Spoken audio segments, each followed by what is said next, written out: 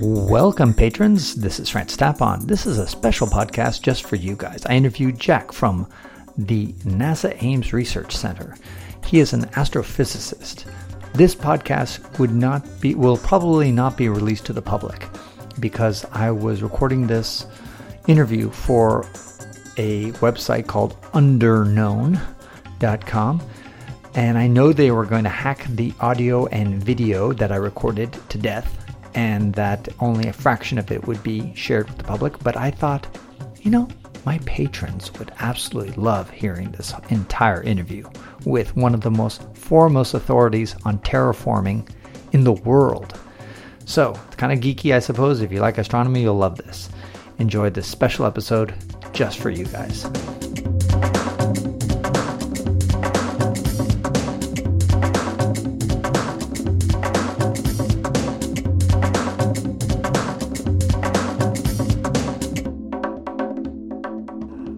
My name is Jack Lissauer. I'm an astrophysicist. I work at NASA Ames Research Center studying problems in our solar system and other planetary systems.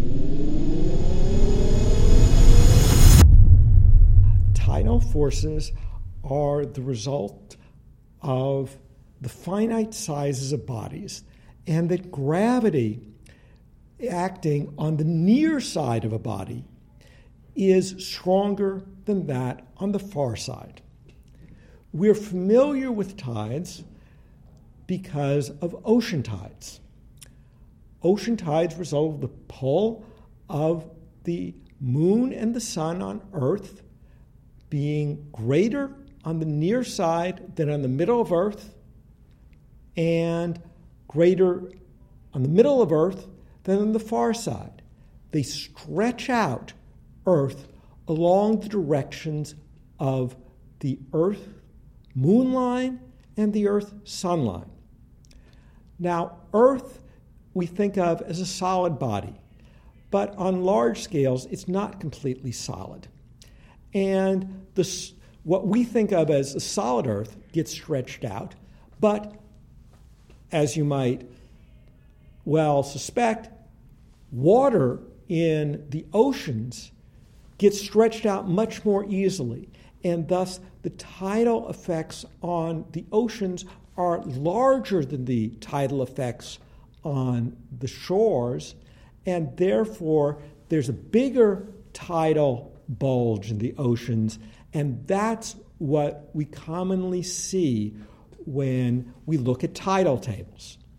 And the reason that tides on Earth depend in amplitude on exactly where you are is the flow of water and the relative patterns of the water and the land.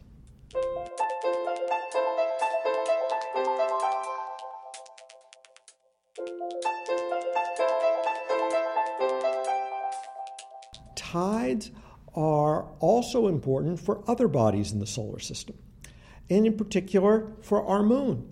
The reason that we always look at the same hemisphere of the moon is because tides have slowed the moon's rotation such that the moon's rotation is synchronous with its orbit about Earth.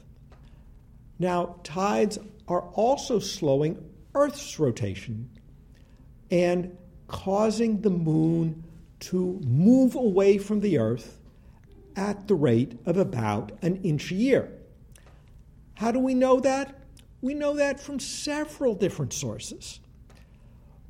The simplest way to think of it is by direct measurements, because the Apollo astronauts left laser retroreflectors on the moon as part of the science packages. And these have been used to measure the precise distance, and it's increased by an average of about 1 inch per year over the past few decades. But there are other measures. One other measure is as the moon is moving away from Earth, the Earth's rotation is slowing. only slowing a very little bit, but enough that if you go back and look at the historical records of the times and locations of visibility of eclipses back in ancient days, such as the time of the Roman Empire, you can see that you can fit the observations when you include the recession of the moon and the slowing of Earth's rotation. So the Earth was rotating a little faster back then. A day was a little shorter. Now, you can also see evidence of this on much longer timescales in the fossil records. There are certain organisms, fossils of bivalve, sea-dwelling animals that had growth patterns that were affected both by the day-night cycle and by the seasonal cycle. And by seeing these two types of variations, you can see how many days per year there were back when these organisms lived, which was a few 100 million years ago. And they found that for the particular organisms that I'm thinking of, it was just under 400 days per year, so 399 point something. I forget the exact number, to be precise. This, of course, is significantly more than what we have now. And the year hasn't changed. It's the length of the day has gotten longer. Now we see evidence of tides elsewhere in the solar system. If you look at the rotation rates of the planets, Earth, Mars, Jupiter, Saturn, Uranus, and Neptune all have rotation periods, essentially days, that are between 9 hours and 25 hours in length. But the two closest planets to the Sun, Venus and Mercury, have much longer days, well over an Earth month. And this is because just as the Earth has slowed the rotation rate of the moon due to tides, the Sun has slowed the rotation rates of Mercury and Venus. The exact rotation rates of these two planets are not equal to the orbital period for fairly complicated reasons that are different for the two planets. In Mercury's case, it has to do with an intrinsic asymmetry and the eccentricity of Mercury's orbit. In Venus's case, it's due to the heating of Venus's massive atmosphere, also by solar energy.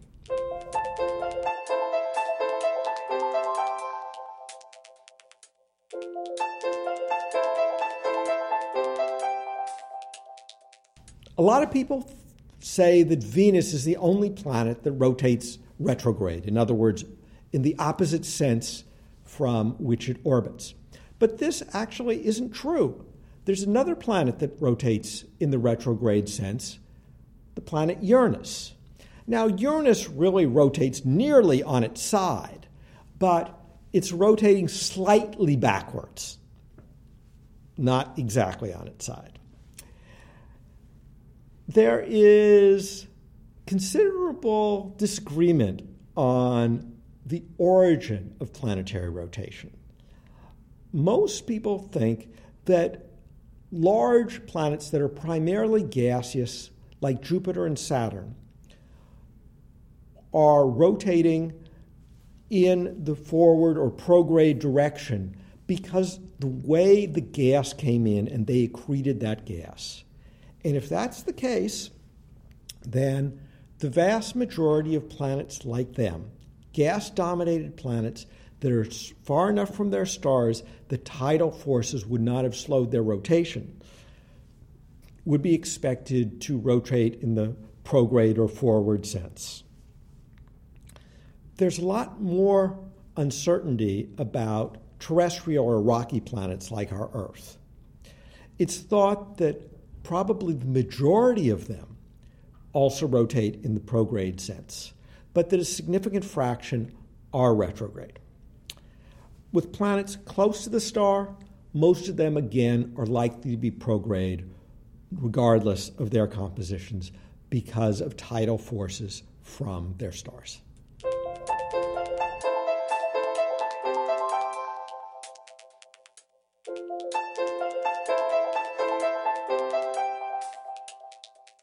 If Jupiter disappeared from our solar system suddenly, then over time, the Earth would be bombarded with substantially more comets than it is today.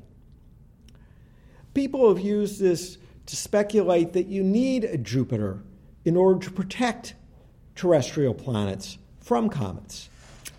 This isn't necessarily the case because of two reasons. One, a lot of that protection would still exist if a Neptune-mass planet were there in Jupiter's orbit. And the second thing is the comets were placed where they are at the current epoch, largely, we think, by perturbations from the giant planets, especially from Jupiter and Saturn. So if it hadn't been there from the beginning, there might not be those comets.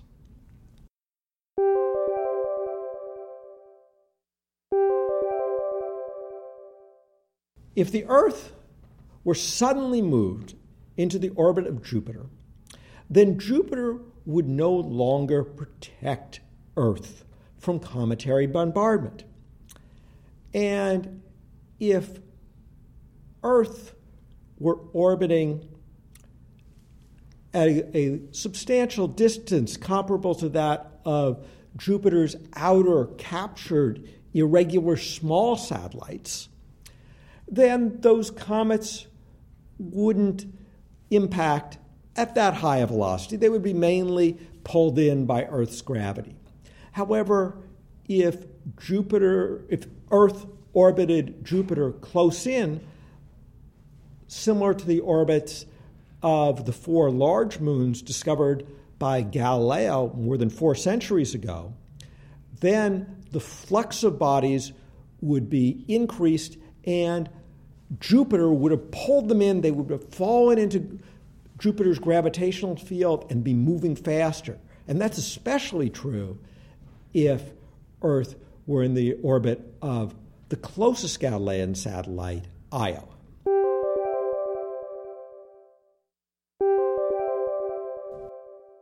Let's imagine a solar system in which you have a planet very similar to Jupiter, orbiting at Earth's distance from its star, and it has one moon, which has the same mass and composition as our Earth. First of all, if the moon of Jupiter, the Earth-like moon of Jupiter, were orbiting in the retrograde direction for some reason, then it would quickly spiral into Jupiter, unless it was pretty far away. If it was rotating in the prograde direction, then it would spiral out, unless it was pretty far away. But it would probably go outward, but not too far. I think it would still be maintained in the orbit around Jupiter, and in many respects, it might be very similar to the Earth that we have today. One difference is that its rotation would likely be tidally locked. That means its rotation rate would be equivalent to the orbital period of the planet around Jupiter. That would have to be weeks or months. If it were less than a week, or even probably 2 or 3 weeks, then the tides that Earth raised on Jupiter would cause the Earth to spiral out farther.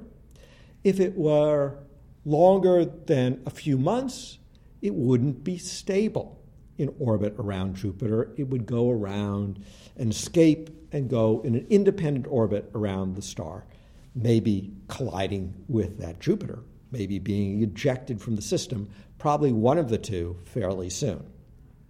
So what would the differences be? The first difference, as I mentioned, would be that the day would be longer because the rotation period would be slower. Another difference is that sometimes it would go behind Jupiter. And it might do this once every orbit of Jupiter. Now, those people who've experienced a solar eclipse, be it a total eclipse or a partial that was almost total, realize that it gets a bit chilly, or it can. But this is our little moon barely blocking the solar disk and totally blocking the solar disk at this point for no more than 7 minutes and a few seconds at a time. And just a little bit of the Earth is in the moon's shadow at any given time. Well, in Jupiter's shadow, Earth would be traveling for a period of perhaps several hours and perhaps once every month. This isn't just night, it's night for the whole planet, so it cools off. The climate regime would be different. In addition to just having the rotation period different, which would mean that the cyclones would be less severe. The other thing is the magnetic fields. And this is complicated and depends on exactly how far the Earth was from Jupiter and what the Earth's magnetic field was and how many particles got trapped in Jupiter's magnetic field. Earth would be certainly going through Jupiter's magnetic field at times, magnetosphere. It might be in it for the whole time, depending on how big the magnetosphere of Jupiter was and what the size of Earth's orbit around Jupiter was.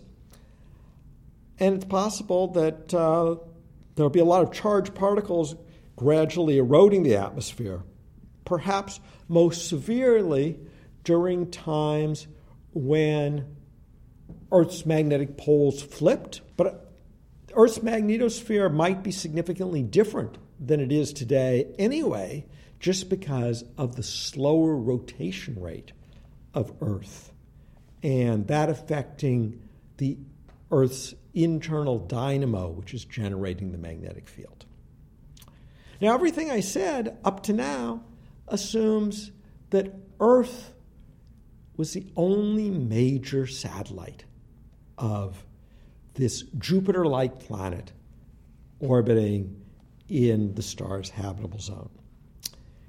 If there were two Earth-like planets, the one closer to Jupiter would be pushed out harder, just like Io is pushed away from Jupiter more strongly than the other Galilean satellites today.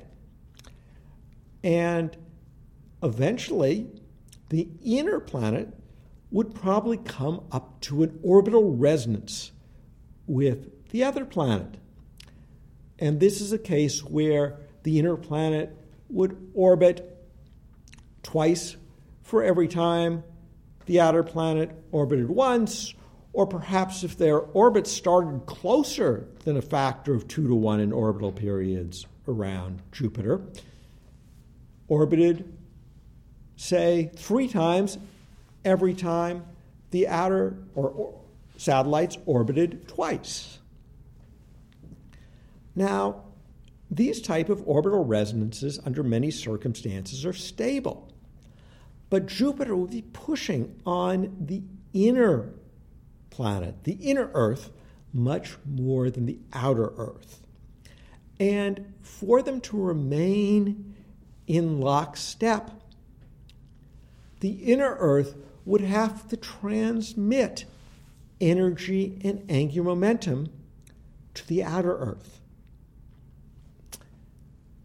Well, it could do this gravitationally, but there's something, a little subtlety, that I haven't mentioned because it hasn't been important up to now. If you have one satellite orbiting. And it's raising tides in the primary body. Those tides cause it to be pulled away, but they cause it to be pushed away in the same way, in such a way that its orbit does not become more or less eccentric as a result of this force. It's given the energy and angular momentum in just the right proportions to expand an orbit which, if it starts nearly circular, will remain nearly circular. But that proportionality is different at different distances from the planet. And it's such that there's more energy for a given amount of angular momentum close to the planet than far from the planet. So if a satellite close to the planet gives energy and angular momentum to a satellite farther from the planet, you have excess energy for a given amount of angular momentum. Where does that excess energy go? It goes into the orbits as eccentricity of one or both of those satellites. Now, in the case of Jupiter, we have 3 satellites in resonance. The inner one, Io, is the most volcanically active body in the solar system. That's because in keeping this resonance, Io's eccentricity is excited, but Jupiter is able to then change its tidal forces on Io as Io moves in and out in its eccentric orbit. And this flexes Io, causes a lot of dissipation, melting in the interior. And this would happen in the Earths. Maybe mostly the inner Earth, probably mostly the inner Earth, but it could be mostly the outer Earth, or it could be some of each, depending on the particulars of the resonance. And that would make the Earth analog orbiting Jupiter much hotter in terms of its internal energy, much more volcanically active. Would it make it uninhabitable? Perhaps, probably not. But it would certainly be a difference.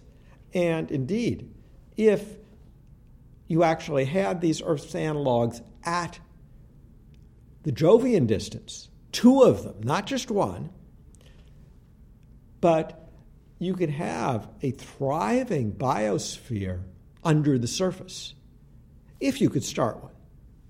And starting one is more difficult, because that may require something like the huge amounts of excess energy, free energy available from the radiation of the star.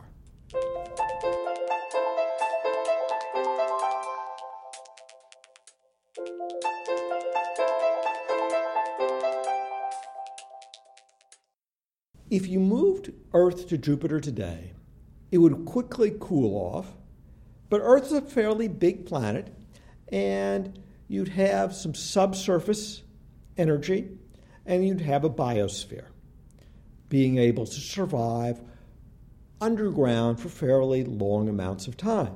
The surface biosphere would quickly cool off, freeze, and be gone.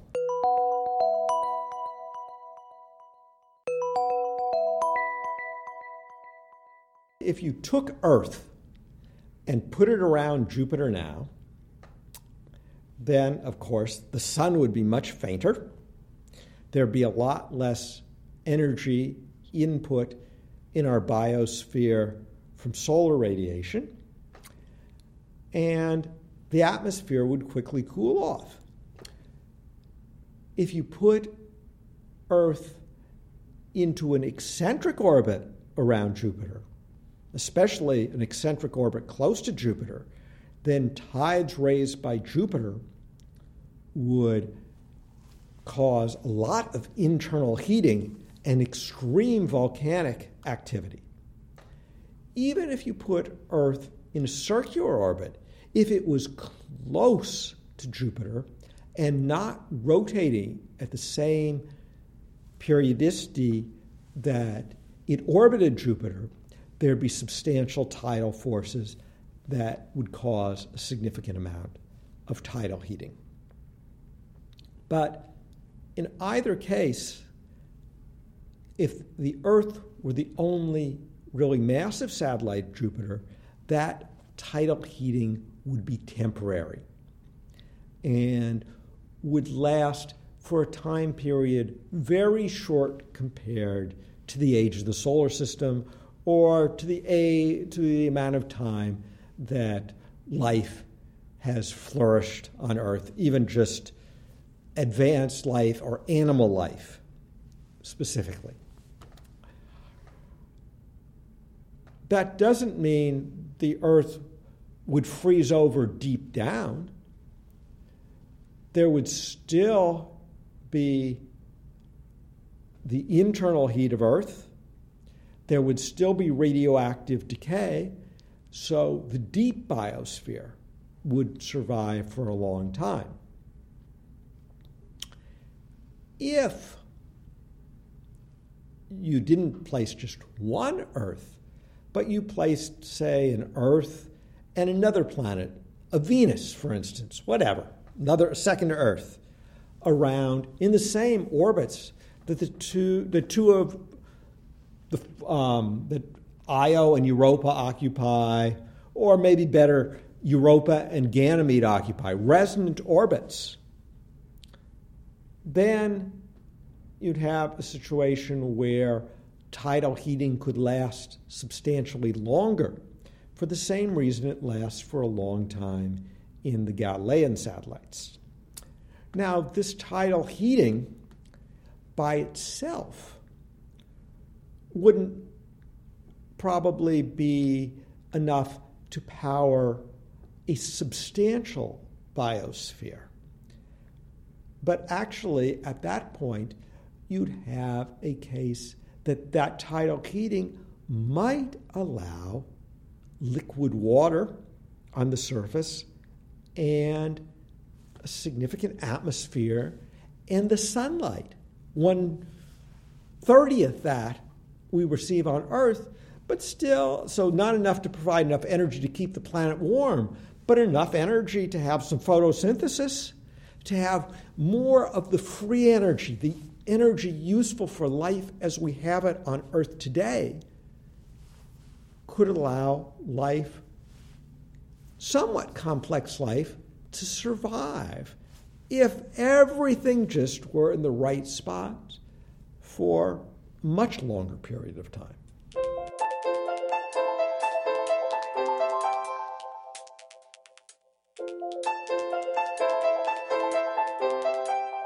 The moon probably does have a tiny liquid core, but that's not needed because it's still flexed, and the moon is getting slightly heated now. It's slightly heated because its distance from Earth, it's on an eccentric orbit around Earth, but it's pretty far from Earth. Earth is pretty small, and it's not that eccentric. And crucially, its orbital period its rotation period is synchronous with its orbit. So there's no rotational energy to be damped. It's only the eccentricity, the excess energy of the eccentricity for the angular momentum of its orbit that could be damped. And it's slower, indeed, because the moon is fairly rigid and therefore is not as mushy as Earth. And indeed, if you look at the history of Earth and how quickly the Earth is slowing down in its rotation as a result of the tidal forces from the moon, if you extrapolated back in time and accounted for the fact that the moon would have been closer to Earth and therefore stronger tides, you would have the moon back near Earth less than 2 billion years ago, very close to Earth. But we know that there are rocks on the moon that are 4 billion years old, over 4 billion years old, and rocks almost that old on Earth. And this was a conundrum for decades until scientists finally realized that the reason the moon is going away so rapidly at the current epoch is because of sloshing of water that is tidally perturbed by the moon, and the amount of sloshing depends largely on the configuration of the seas, and especially the shallow seas. Think about waves crashing on the beach. Those type things are what's dissipating the energy within the Earth and causing the moon to recede.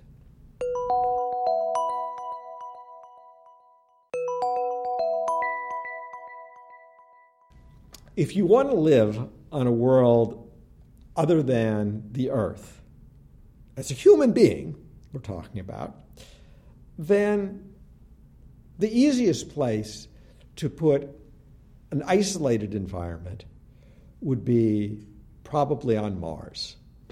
Maybe the moon simply because it's closer, but Mars because it has some atmosphere, it has a little more protection from certain things than our moon. There are locations in the atmosphere of Venus where it's not too hot, but they're high up. Staying up there is much harder than being on the ground on the moon or Mars. You need to have complete isolation from the atmosphere. You need to protect yourself from all the energy coming from the sun and from the surface of Venus. And it's much harder to air condition to cool than it is to heat. So Venus, terraforming Venus, making it habitable for people, is something that could be done.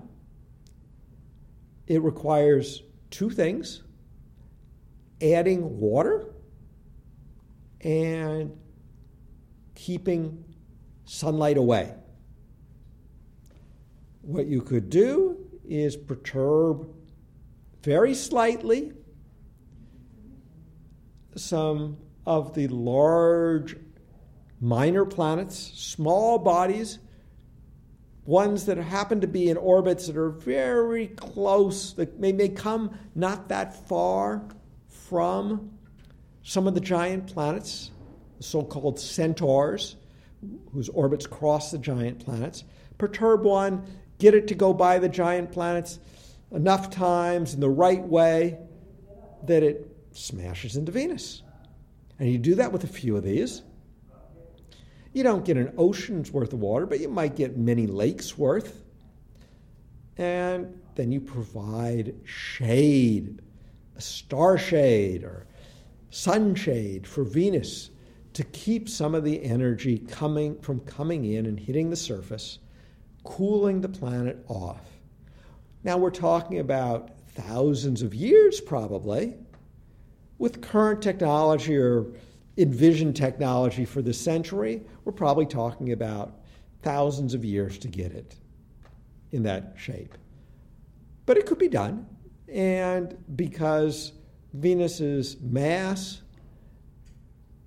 is similar to Earth, and as long as you kept that star shield up, you could keep it cool. You'd have to have a technological civilization. I don't know of any way you could get that star shield to be something that would last long term without regular maintenance. But it's possible. It's not, as I said, you'd have to keep in good shape. You couldn't have dark ages because then you'd be roasted and that would be it. So we'd have to have a more advanced civilization in a moral and ethical manner than we have, unfortunately, in the world today. And that concludes this episode of the Wander Learn podcast, where we explore travel, technology, and transformation. If you'd like to see the show notes with links to what we talked about, or if you'd like to comment on the show, or if you'd like to ask me a question, then go to wanderlearn.com and click on this episode. If you'd like to connect with me, just remember ftapon. That's my first initial and my last name. ftapon is the username I use on all social media. You can also get to my website by going to ftapon.com. And here's one last reason to remember ftapon. If you like what I do and would like to get rewarded for supporting my projects, then go to patreon.com/ftapon. That's where you can pick up some remarkable rewards for as little as $2 a month. And now for 5 quick favors. Number 1, subscribe to the Wander Learn podcast. 2, download it. 3, share it. 4, review it somewhere. And 5, sign up for my newsletter at wanderlearn.com. Our theme music was composed by Eric Stratman. This is Francis Tapon, encouraging you to wander and learn.